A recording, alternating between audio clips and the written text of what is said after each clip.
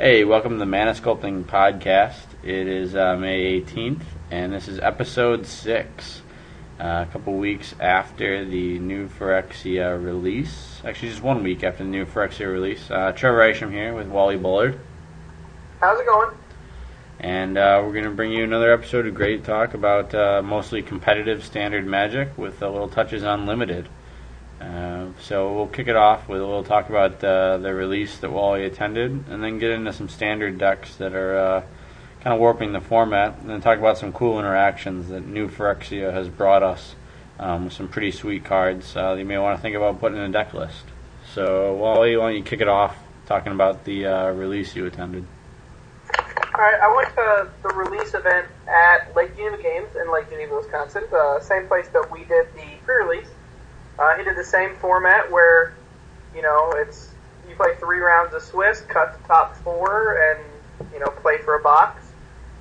I went 2-0-1 in the Swiss, drawing to, make sure that both of us made the top 4.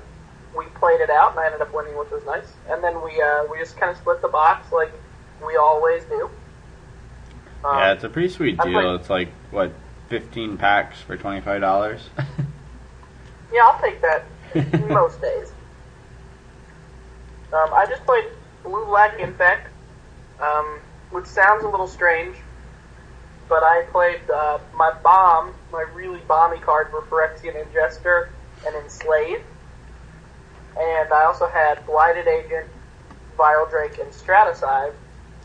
And at one point I was playing against a black deck, and I had black in my deck, and I had my Strataside on my Blighted Agent and got to attack with 10 unblockable Infect to win round 1, which was fun. Yeah, equipment on the Blighted Agent seems really good. Yeah, the more I play with him, the better he seems. I mean, he's not as good as Viral Drake, right? Because he dies to more. Yeah. But if you get some equipment on him pretty quick, yeah. I mean, if you get his power above, 4 or above, then he becomes, pretty powerful. Oh, yeah. So, what was the best thing you were able to steal with Enslave? Well, I took a Carnifex Demon. Okay, you win. Which was good. Yeah, I did. I just won. And then, actually, the next turn he played Steel Hellkite, and I was like, oh man, what am I going to do, right? And then I realized that I have 7 mana and Phyrexian Ingester, so I just took it. and swung for the win. I used Enslave a lot. I was really far enough ahead where I could use Enslave to take their last blocker to swing for lethal. Yeah. And there was one time that I was on the kill him with damage plan, and I didn't have lethal. I was actually 1 short. So I had enslaved their guy, and so I said go, and he took advantage and lost the game. That's awesome. Enslaved is actually really... I knew it was going to be good, right? Control effects are, my control effects are really good. Yeah, and there's a lot of them right now, too. To get it in black, I would pay 1. Yeah. Yeah, it seems really good. I mean, there's a lot of them right now, like Mind Control, Volition Reigns, Corrupted Conscious, Enslave, Active Aggression. So, it's definitely something to keep looking out for, and, yeah. Cool, well... Yeah, I had a lot of fun. Again, it was a great format. I didn't have to play a whole day of Magic to win a box. I got to play 3 rounds, and depending on who's in the top 4, you either want to play to beat them, but it was, people I knew, people that I played with a lot. So we decided to just split it and go home. It's a good way to do it. And I opened a Karn out of my prize packs. That's another good way to do it. So I just ended up winning. So it was a lot of fun. It's a good format. I hope that he does more that are like that. Yeah, I just hope we play a lot more new Phyrexia, because it seems like a really fun set, and I got a couple boxes still to open, so hopefully some triple Phyrexia sealed or draft or sealed, and lots of fun. Yeah. So there was also a big Star City Games event down in Orlando, standard tournament. Pretty competitive field. Kind of a lot of the regulars, Jerry Thompson, Nick Spagnola, Drew Levin, Bertoncini, kind of a lot of the regulars were there. And then, of course, the winner was Edgar Flores. Master. Yeah. Edgar the Master Flores. Yeah, Edgar the Cawblade Master Flores. He, again, piloted blue-white Cawblade, and he had a pretty interesting take on it. And this is just a couple days after we named Gideon like one of the most powerful cards in Standard. And here Edgar Flores kind of blows our minds and plays a blue-white Cawblade deck without Gideon Jura. I mean, he didn't even have it in the sideboard. It just seems... I mean, it just seems wrong. I mean, I know obviously it's not. He did something very right, but it just... Yeah, I mean, I think basically he said tapping out for 5 mana just seems like a bad play when I can play all these super efficient, removal or bounce spells. And the way I was kind of thinking about it is basically like Edgar Flores took Cawblade and like turned it into like a pseudo legacy deck, where like the top of his mana curve was 4, and that's Jace the Mind Sculptor. And I don't guessing, but I think 80% of his cards cost less than 2. I mean the only other cards that are the swords and Batterskull, but you never pay for those. So yeah. So yeah, I mean as far as cards he's actually going to cast, for their full mana cost, not that maybe he did with Batterskull once or so. But main deck was Jace, and he had one, and there had 2 Sun Titans in the sideboard, so, I mean, that's a low curve. Yeah, no, he took his curve way down, and I respect him for doing that. I mean, I think it's a really innovative take on the deck. If you're playing in a super competitive meta, where Cawblade's gonna be, a dominant deck because it's so good. It obviously dominates the mirror match, with this number of, efficient removal spells. And that many, I mean, what's kind of overlooked is he has 8 main deck counter spells. And with that many, he just can afford to sit back. I watched a few of his matches, and he just sat back and countered everything. He didn't have to wait to just counter the relevant stuff. He could just counter whatever he felt like. It just seemed to be a very powerful position to be in. So, and anyone who plays 6 Jaces has my vote of confidence. Yeah, I love the 3 Into the Royals. Yeah, exactly. And that's another card where I felt I'm like, wow, I'm kind of seeing a legacy deck. Bounce spells, not super popular, in Standard, but he kind of, did it and, showed people how relevant that spell is, and whether you're casting it for 2 or casting it for 4, it's still a ton of value. Especially when, you're inner rolling, and then countering, countering whatever you, bounced, or just putting through some sword damage and then untapping everything and, then countering, and it just seems really good. Into the Royal seems good against the Splinter Twin deck. Yeah, exactly. And I wonder if running 3 of those was a nod to the known quantity of there is going to be this deck and it is going to be powerful. I think so. I mean, I think it answers a lot of Cawblade's biggest, challenges. Koth, opposing Gideons, the combos that are out there. Into the Royal is a very flexible answer for all of those things. So, and then also, in the mirror match, it bounces, their equipped guy, pretty efficiently, especially when a lot of people think, they're good to go, and so they kind of tap out, in the face of, thinking they're going to be able to untap. So, the other thing that quickly became very apparent from watching these matches and reading players' reports on the whole tournament was that Batterskull is as real as everyone has said it was going to be. It's completely broken, and it just does ridiculous things. Yeah, I mean, I've been playing around with it, and even if I don't get to cheat it in, it seems like I'm doing something illegal. I mean, really, because even if they have to answer with artifact removal, or it's just a waste of time for them. I'm just going to equip it to something else. Yeah, or bounce it and play it again. I think it was Jerry Thompson that ran 3 of them in his main deck and 1 in the sideboard of his Darkblade list. So, I mean, he clearly grasped the power that 4 batter skull, is completely a legitimate strategy.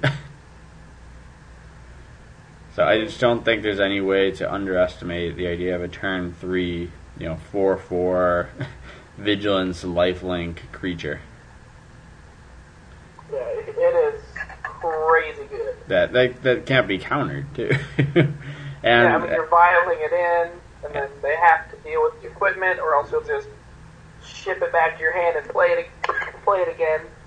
Yeah, and the vigilance is incredibly, worthwhile to note too, because you can bash and then still block, their next sorted guy, as long as it's not feast and famine. But that is relevant. That it also has vigilance. Removing it just seems very troublesome. I like it because it drastically outraces Sorted Hawk. Yeah, exactly. Because it gains you 4 life on your turn. If they have a ground game, if they have a ground game, it can gain you 4 life on their turn, and they're hitting you for 3. So you're up 5 life every time you pass your turn. You're up 5. So Edgar Flores, he ran the blue-white list. Now the other deck that kind of came out of that, as far as kind of an innovative approach, not a new deck, but was the Darkblade list, being championed by Jerry Thompson, Drew Levin, and their kind of crew, if you will. And essentially what they did is that a lot of lists cut Squadron Hawk and decided to play Vampire Nighthawk in place of that, which was basically a nod to saying, well, we'll just kind of one-up the Squadron Hawk, so that when we get ours equipped, it no longer loses the Hawk battle or the Hawk trades, and can even, effectively kind of block a batter skull and slow that strategy down as well. And then also, of course, fighting Stoneforge Mystic, kind of the only way to do it at this point is with discard spells, and particularly, 1 mana costed discard spells, because, Doomblading it doesn't really help you out much, because they still got the card advantage of getting the equipment anyway, so they still got their 2 for 1, so it's just that's an inefficient method of dealing with a Stoneforge Mystic. Yeah. So I thought that was an interesting list. I thought they were clearly stretching the mana base, playing every duel they could. I mean, they even made room though somehow for an Inkmoth Nexus in the list, which seemed crazy to me, but they were able to make it work. And just definitely another list to keep in mind. And I've had a lot of success when I played that list. Equipping the Creeping Tar Pit was highly successful. To equip that with the Sword of Feast and Famine, and it allows you to get in, untap all your lands. It's a very kind of efficient way to do that, and still leave up counter magic.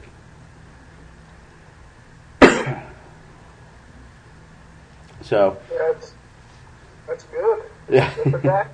It's a real deck. I mean, we all know that Caw-Blade and its variants are known quantity. Yeah, and it's starting to get scary. Continues to dominate.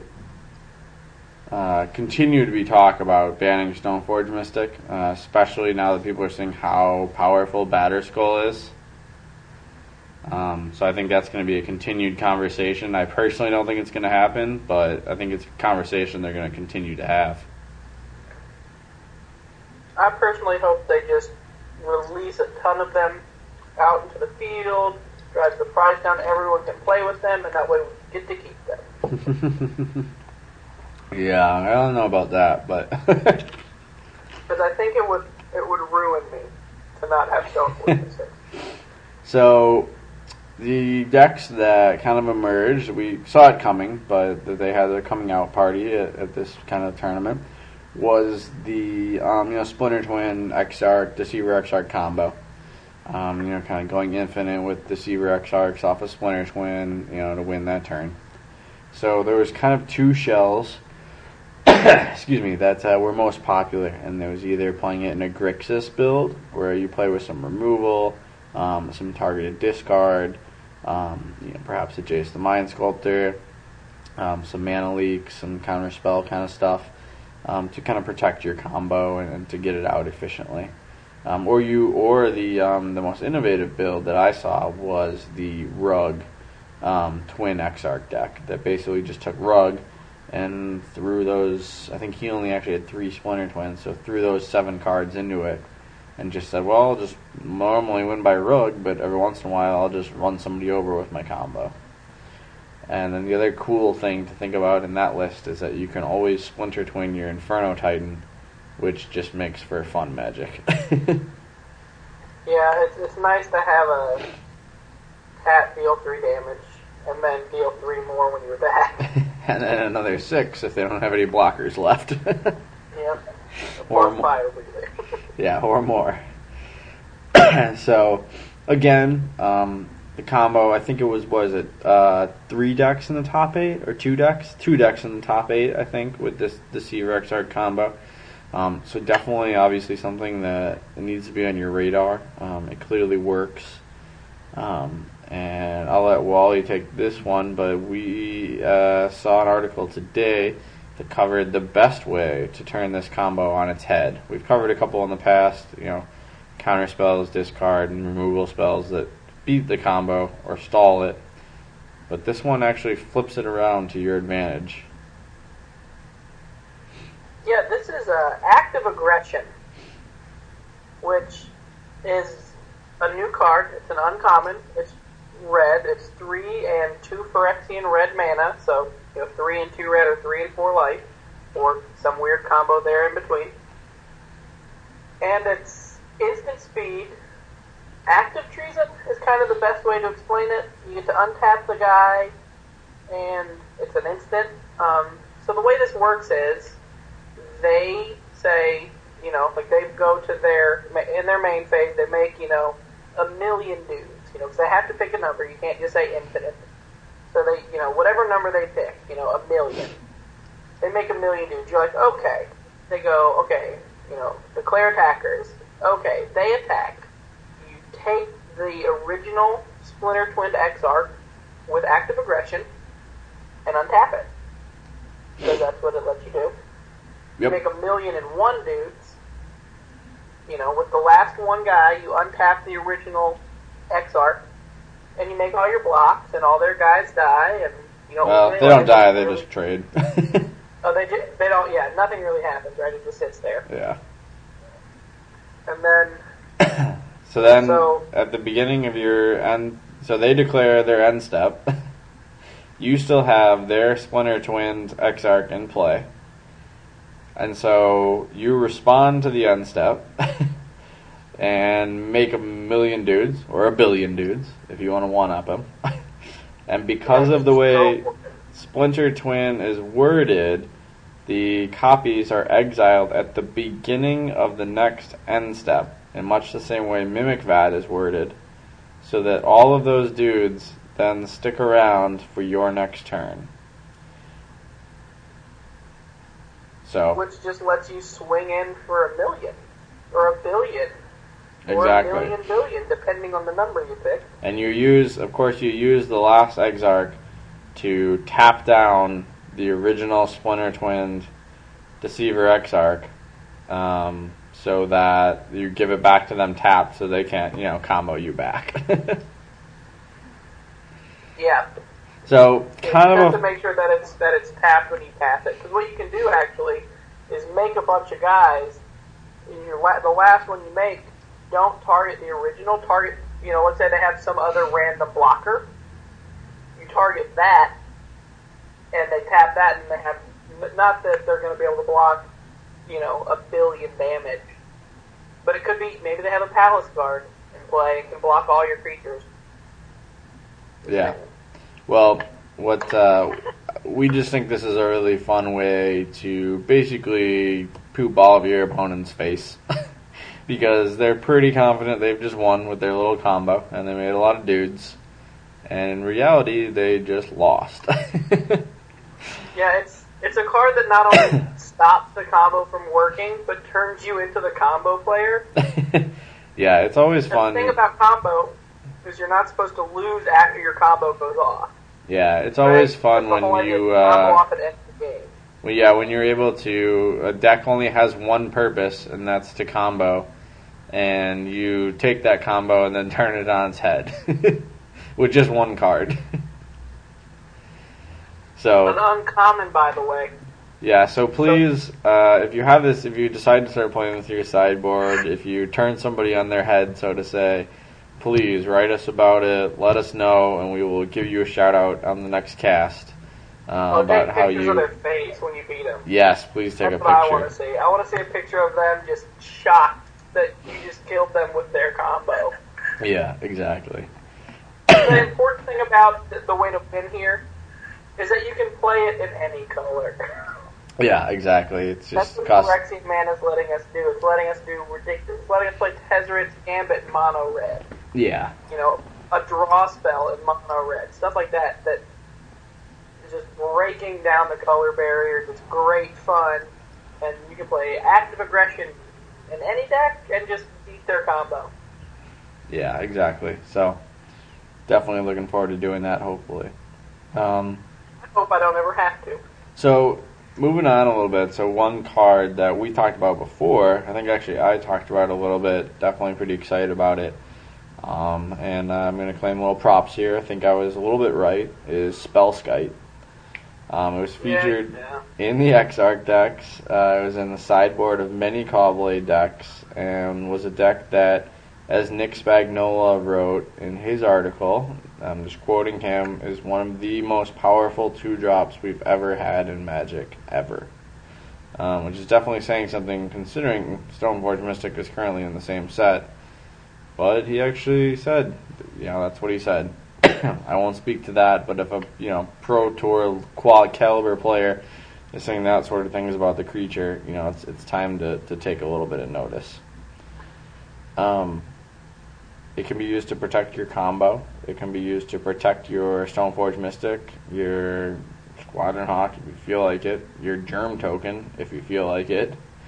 Or, as Nick wrote, you can just equip your Batterskull to it. And at that point, it becomes a 4/8 Vigilance, lifelink, blah, blah, blah, blah, blah, blah, blah. So does it have flying? It doesn't have flying. Oh, for some reason I thought it had flying. I guess it's the picture. Yeah, it becomes a 4/8 Vigilance lifelinker that is pretty hard to kill. That's a lightning rod. Yeah. So that's the thing I thought of at first when I saw it, was that it's just a lightning rod. It literally eats lightning bolts. Yeah, it eats lightning bolts all day long. Yeah, you pay 2 life. If they target you with a bolt, you pay 2 life to... essentially you just gain a life, right? You pay 2 life to have to target this instead. Yeah, exactly. If they bowl your creature, same thing. You just eats it and save your good creature. Save your Stoneforge Mystic or your Hawk when they go to kill it, Yeah, exactly. So it just is like a perfect protection card. It eats a lot of spells. That can kind of throw them off at critical junctures. And it's also a great defensive creature. It gets in the way of a lot of early drops, just like Wall Omens did. So I expected to see a lot of play in a lot of decks. Yeah, I got my 4th one today, and they're not going anywhere. Nice. Yeah, I'm still working on it. I think I just have 2, so gotta crack some more packs, I guess. We'll get there. Yeah, so that's been one surprise card. Another card, just to kind of keep on the radar, coming up is Mirren Crusader. Wally and I were talking about this before the cast, but its interaction with Sword of War and Peace, we'll kind of let that sink in for a while, and thinking about the fact that it has double strike, which means that it effectively does 16 damage, maybe, and you'll gain 8 life, possibly. I think it easily deals 16 damage. It's dealing 12, right, just in combat damage. Well, 8. Oh, 8, that's right. Yeah, it's a 4/4. So 8. Yeah, 4/4 double striker, and then, if they have 4, or you have 4 cards in hand, or they have 4 cards in hand, That's another 8. So that's 16. And then you gain 8. And then it's double whatever you have in your hand. Yeah, so if it's 4 and 4, you'd gain 8, and they would lose 16. So it's a 24 point life swing. So, seems pretty good. Definitely something that you'd want to have happen, and if kind of mono white weenie becomes a deck, that's a combo that would end games very quickly. And considering it effectively has protection from everything except for blue at that point, it's a pretty powerful combo. Yep. Which I actually didn't even think about until I just said that, was, wow, it not only does that, but it also has protection from everything except blue. That's pretty sweet. I think there might be room for that in a Knight deck if Knights plays Stoneforge Mystic. Yeah, well, I was just thinking... We've been talking about trying to get, Knights has been so close for so long. And we have the new Knight now, the Pure Steel Paladin, that lets you equip stuff for 0 if you have Metalcraft. Talk about an efficient equip cost. Yeah, well, and even just pairing it with Stoneforge Mystic as a card draw, option, because that's something Knights seem to be lacking, was some card draw, some late game. So I don't know, pair that with some protection, and you're pretty much there. So anyway, moving on, we want to talk about some of the rules questions you've been getting from some of our listeners. So why don't you take it away with a few of those as our resident rules expert. Okay. The first question I got this week was essentially was just Spellskite with a question mark. They want to know what you can do. What can it do? Yeah, considering I had many people at the pre-release look at that card and be like, oh, it does that? Yeah, and then, I had to explain many times, no, it doesn't let you steal their equipment. It doesn't eat their go for the throats. They're just, it's a good card. There's certain things you can't do with it. You can't do anything, you can change the target. So as long as the effect or the spell says the word target, which is very crucial, because a spell doesn't target unless it says target. So if it has a target, you can change that spell to Spellkite. You cannot, however, make the other player target an illegal thing. So if they play Go for the Throat, which can't target artifact creatures, you can't switch it over to Spellskite. If they go to equip their creature, you can't switch it over to Spellkite because they can't equip your creatures. It's against the rules of the game. You can't make them cheat. Yep. It's basically Spellskite has to be a legal target of the spell that was cast in order for the effect to work. Exactly. Otherwise, you've just paid 2 life. Yep. So that's one question. And now another one I see all the time, which a listener also emailed in, was the use of spell bombs. The spell bomb cycle from Scars of Mirrodin. So why don't you take that one away? And I think this one originally comes from a functionality standpoint in Horizon Spellbomb. The question is, in what order do you do it? Well, the stack works is last ability in, first ability out. So you pay the cost to sack it goes to the graveyard, and then you pay the green mana to draw a card.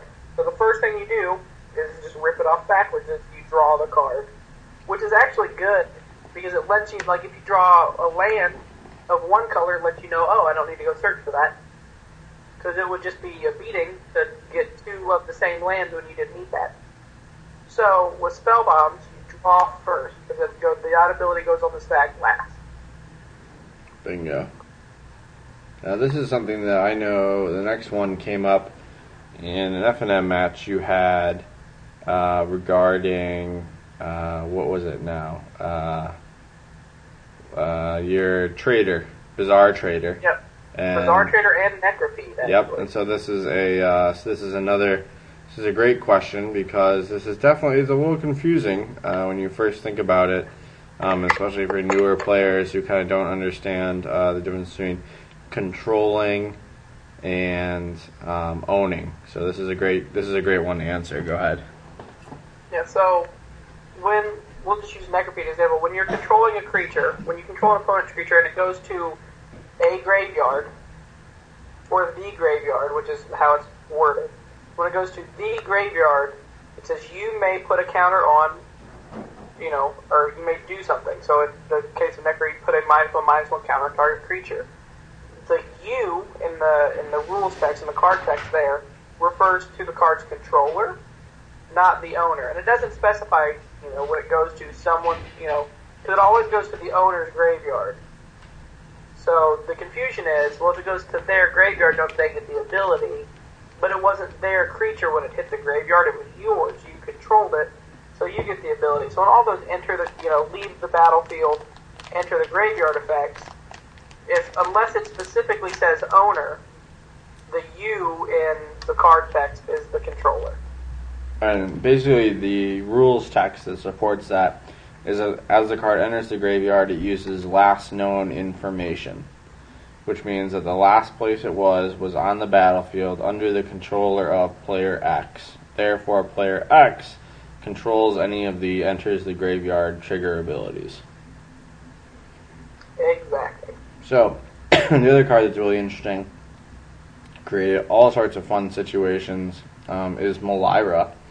We've Sylvok Outcast. So why don't you talk about a couple of those, because you kind of found some really fun uses for her. Yeah. Malira. Why don't you read the card first? Awesome. Yeah, I'm gonna flip over to it here. Do you have it pulled up? I actually have it, I think I have it pulled up if you want. No, I have it here. Okay. Malira Sylvok Outcast is a green creature, 1 green, 1 colorless, legendary creature, human scout. She's a 2/2. What she does is you can't get poison counters. Creatures you control can't have -1/-1 counters placed on them. And creatures your opponents control lose infect.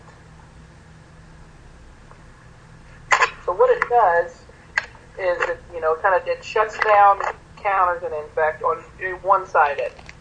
So there's a couple fun interactions that I was approached with, just questions of how it works with these cards.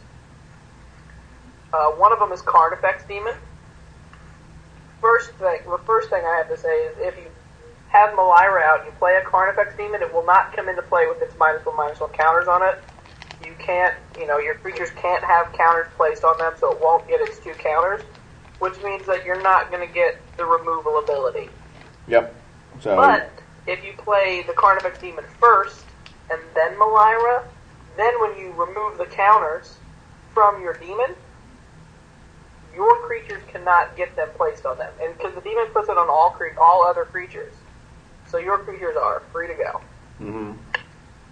So a really cool play I saw at a PGQ once, just as talking about Carnifex Demon, was I actually saw someone proliferate the counter on their demon so that they could then take more of them off to kill all the other creatures on the board. Which is kind of a cool side note of things that you can do with Carnifex Demon I think people don't really think about sometimes. Yeah, he's not just a big body that comes into play with some counters on it. He's a removal spell that turns it into a big body. Mm-hmm. And then he can also effectively block infect creatures and then, in turn, wipe the board again, which is kind of cool. Yeah, that's always fun. On that same note, Malira plus Etch Champion. Etch Champion is the mythic rare artifact from this set. Or, not Etch Champion, Etch Monstrosity. And it's a 10/10 for 5 colorless mana that comes to play with 5 -1/-1 counters on it. So if you have Malira out first, and then play your Etch Monstrosity, you get a 10/10 for 5 mana, which is pretty efficiently costed. Yeah, just slightly.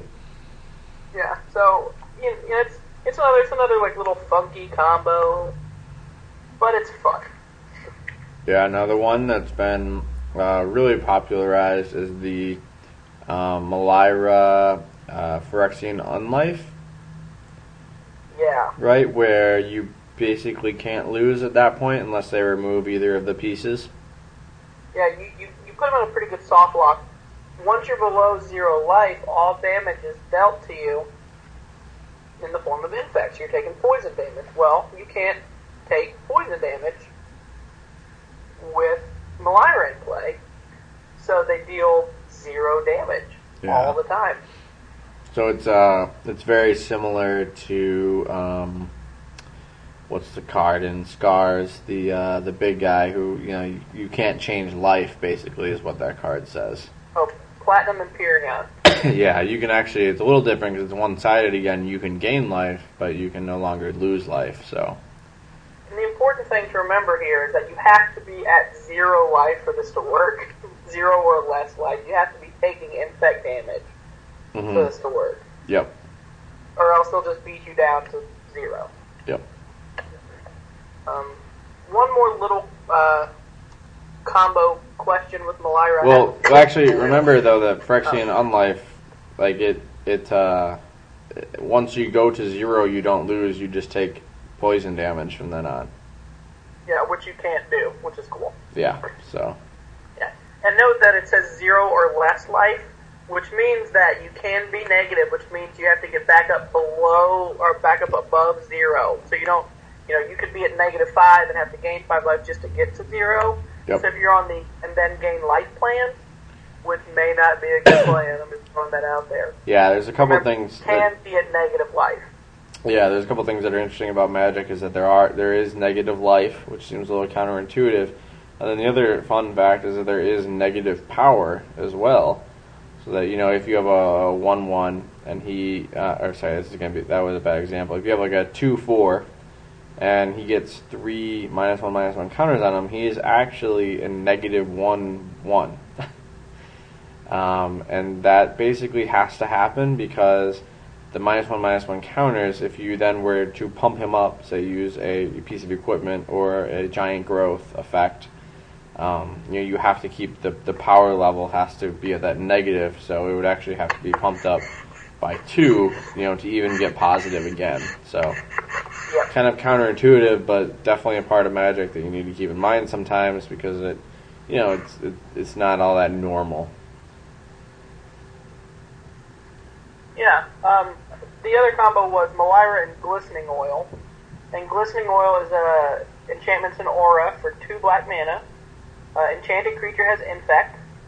At the beginning of your upkeep, which is you, the controller of Glistening Oil, so the person that casts it, put a -1 counter on enchanted creature. When Glistening Oil is put into the graveyard from the battlefield, return it to its owner's hand. Now, what's pretty cool about this, other than, it's a recurable Phyresis for your own creatures, but no one's going to play that anyway, is if they have a creature that's beating you, just beating you down, you give that creature infect. Okay? You can then block. Oh, this may not work.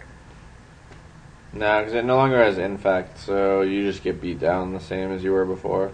You just get beat down. Yep. I guess it's good to give your own creatures infect. But they still get the -1/-. They'll get the -1/-1 counters though. No, creatures you control can't have counters placed on them. No, but -1/-1 counters placed on them. Yeah, but if you put it on one of their creatures, it would just work as normal. Oh yeah, it just wouldn't be infect, but they'd get the -1/-1s. Yeah, I mean it will eventually kill them. Same as it would before. Yeah. So the name of the game is that's bad. Like the most fun I've seen out of this is the Edge Champion as far as fun.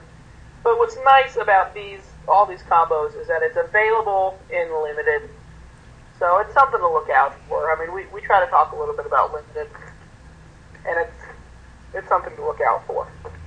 Yeah, for sure. So I was at my local game store today, Geneva Games. I'm going to say their name probably 30 more times today. And, we're testing decks. It's kind of casual Magic Wednesday. No one's really being super competitive. And, I spent a lot of time looking through other people's decks, what they're playing. And I ask, why are you playing this card? And, they'll go into some explanation of how, if I get this and this, it works really well. And my question always is, why don't you just play better cards? Like, and it's not necessarily more expensive cards or cards you don't have, but just better cards. So my new favorite thing to say is, or when people are asking me, oh, why did you put that card in there instead of this? It's just better. Yeah. So when in doubt, like instead of trying to break bad cards by playing it with other bad cards, just play good cards. Yeah, do the power level gauge and play with those. And if you're, those of you that asked me this question today, that you're listening to this, play better cards. Yeah, so that's pretty much good advice. One card that I think we should cover that we both think is a pretty damn good card, and that people aren't necessarily hopping on the bandwagon yet, is Karn. He's awesome. Yeah, a lot of our testing so far has kind of revolved around blue-white, mono-white, and I'd be remiss to say that Karn is definitely part of those decks, and in fact it's a key part, and it pretty consistently hits the board, and pretty consistently wins games in which he hits the board. Yeah, and I was thinking about it today, and we've been testing, we've been messing with Fencer and these other planeswalkers, like specifically, in the current standard, Fencer and Tezzeret are planeswalkers that need something else to be good. Yeah, so, namely artifacts, as of right now.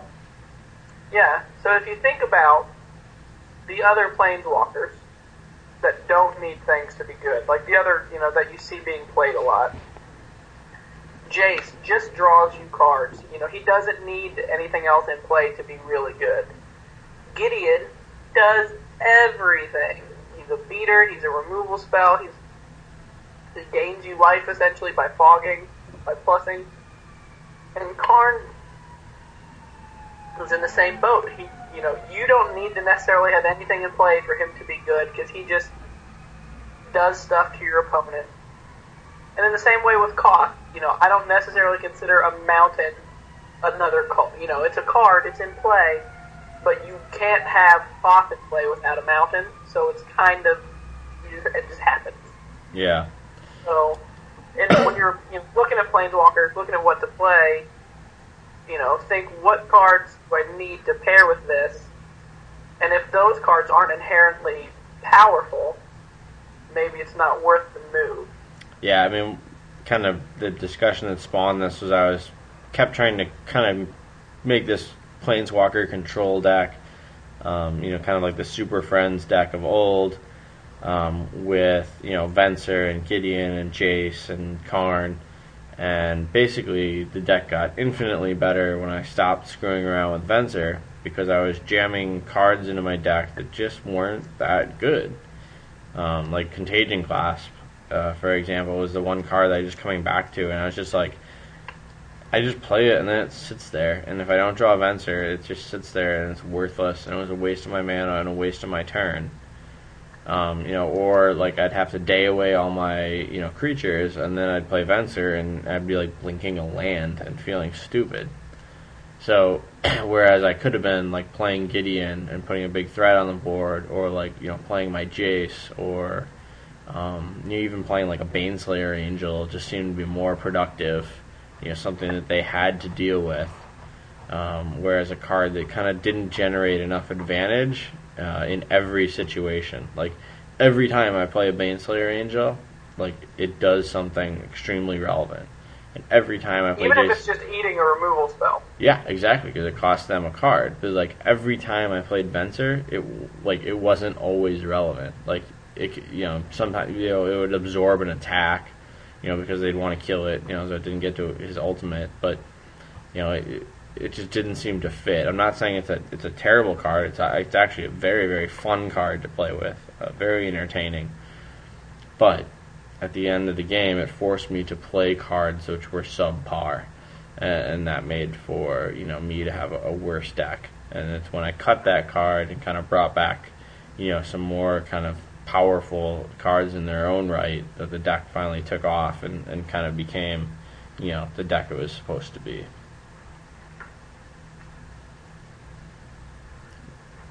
Yeah, so I mean, like it is, like we talked about the process we use to evaluate, cards and their playability.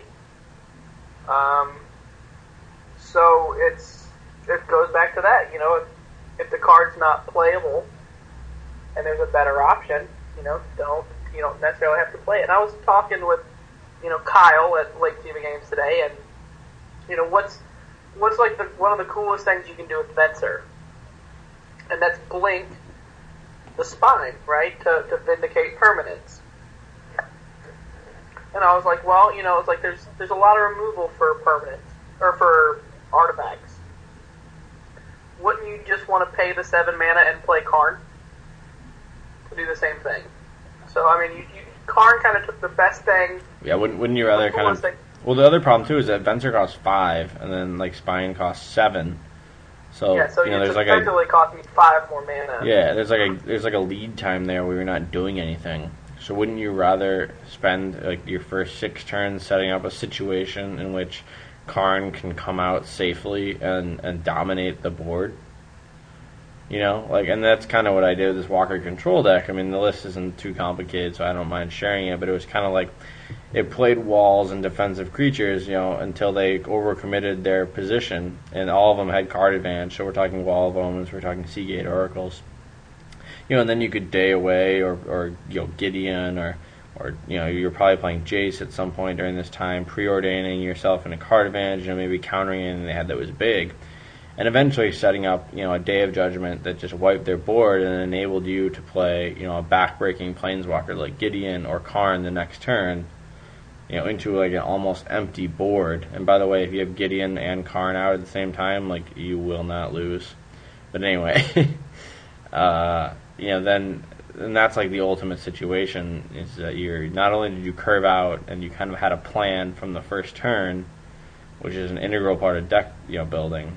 It also enabled you to control the board with only 1 card. Yeah, I love me some Karn. I got my 4th one today. I'm a happy camper. I think 3's the right answer in a deck. He's pretty expensive. Yeah, I think 3 is definitely the right answer.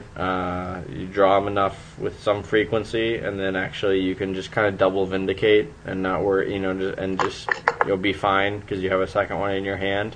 If that's the necessary answer. That's the Planeswalker I've enjoyed the most, chaining. Yeah, so. Card. So yeah, we obviously like him. He's not for everybody, but if you can make him work and you enjoy playing with something that seems pretty powerful, pick yourself up a few of them and enjoy. Yeah, it's a card I anticipate the price to increase. I mean, it's sitting between $30 and $35 right now. Don't hold me to it, but I see it being a $40-ish card, so it's not going to break the bank if you don't get them now. It's another $5 or $10. But if you can get them now, you can get them now. Yeah, for sure. So, a couple exciting things as we wrap up here. We have a giveaway that we're doing, so why don't you talk about that, what we're looking for, and what you could possibly win, for helping us out. Yeah, okay, so to be entered in the giveaway, it's 2 easy steps. You need to comment on this podcast on mtgcast.com. So all you gotta do is drop a comment. Any comment, any constructive feedback.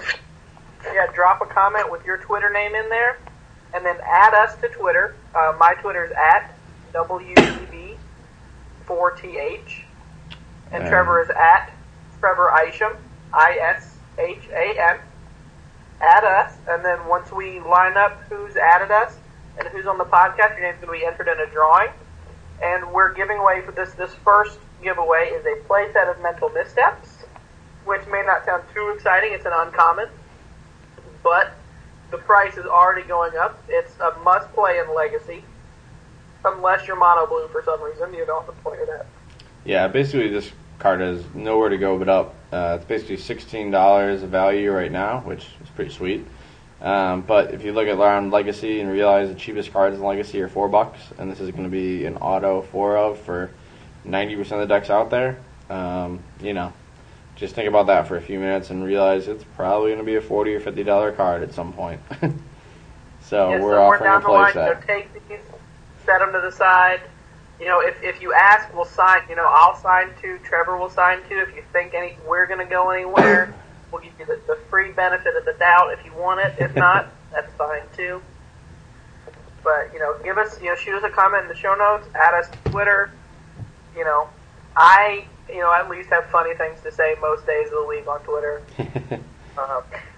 Yeah. So. It's also the easiest way to get in touch with us. I know both of us, our phone just beeps, just lights up when we get, a question on Twitter. We can shoot you back. It's a lot easier. Yeah, exactly. So look for us on Twitter, and so that's our cast for this week. We'll be next week. We'll be tuning in. We're gonna have a segment on deck construction. For any of you builders out there that kind of want to know our philosophy on how we build decks. And kind of three different methods you can use. So we're going to kind of go through that as part of our section. So look for that next week. As always, play at Lake Geneva Games in Lake Geneva, Wisconsin. Jason's a great guy and continues to support us and our cast. And we love his events, and they go smoothly and are a lot of fun. And I'll be drafting there on Friday, which in my time is 2 days from now, and yours is probably later on tonight. So I'll be drafting there Friday night at 6. New Phyrexia draft. Pretty excited. Come out. He's actually giving away, and I have to him his prizes. Every Friday he has a ridiculous prize giveaway. 1 week it was a pound of bacon. 1 week it was a chicken dinner, and and if you won, you just had to say winner, winner, chicken dinner, and take your chicken home with you, and that was me. That was a lot of fun. But so he always gives out ridiculous prizes. This week is a Thor Pez dispenser and extra Pez refills. Wow, that's pretty sick. So, and this is on top of, packs and promo cards and giveaways and door prizes. You'll still get those.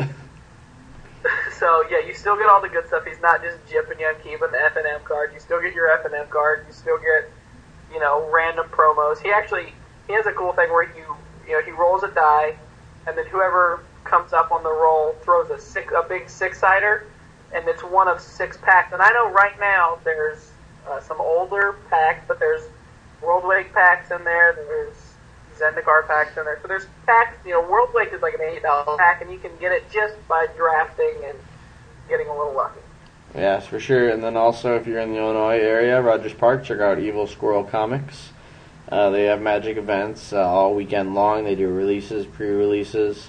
A great place to play. And also they have a lot of comics. So if you're into that as well, definitely a sweet place to play. And then lastly, the Dice Dojo is also in Chicago. It's called also known as Chicagoland Games. Another great place to play. That's where you'll find me for most F&Ms down here in Chicago. So, and lastly, we have a personal shout out for the members of Team Ronin. Congratulations on the successful pre-releases and release days, as we finished 5 out of the possible 8 top 4 spots both days, which is pretty sweet. And a special shout out to Dan Deja for his first winning tournament appearance with Team Ronin at the release party. So, and he had a record tie with another member of Team Ronin who beat him in the Swiss. So a special little shout out to John for coming so close and losing to ridiculous tiebreakers. I know, tiebreakers suck, John. They're a bitch. Anyway, that's our cast. Hope you liked it. Comment below if you want to win some mental missteps, and tune in next week as we talk about deck construction, deck building, and our process, and we will reveal one of our deck lists that we've been working on a lot lately. So, hope you enjoyed it. See you next week. Bye, guys.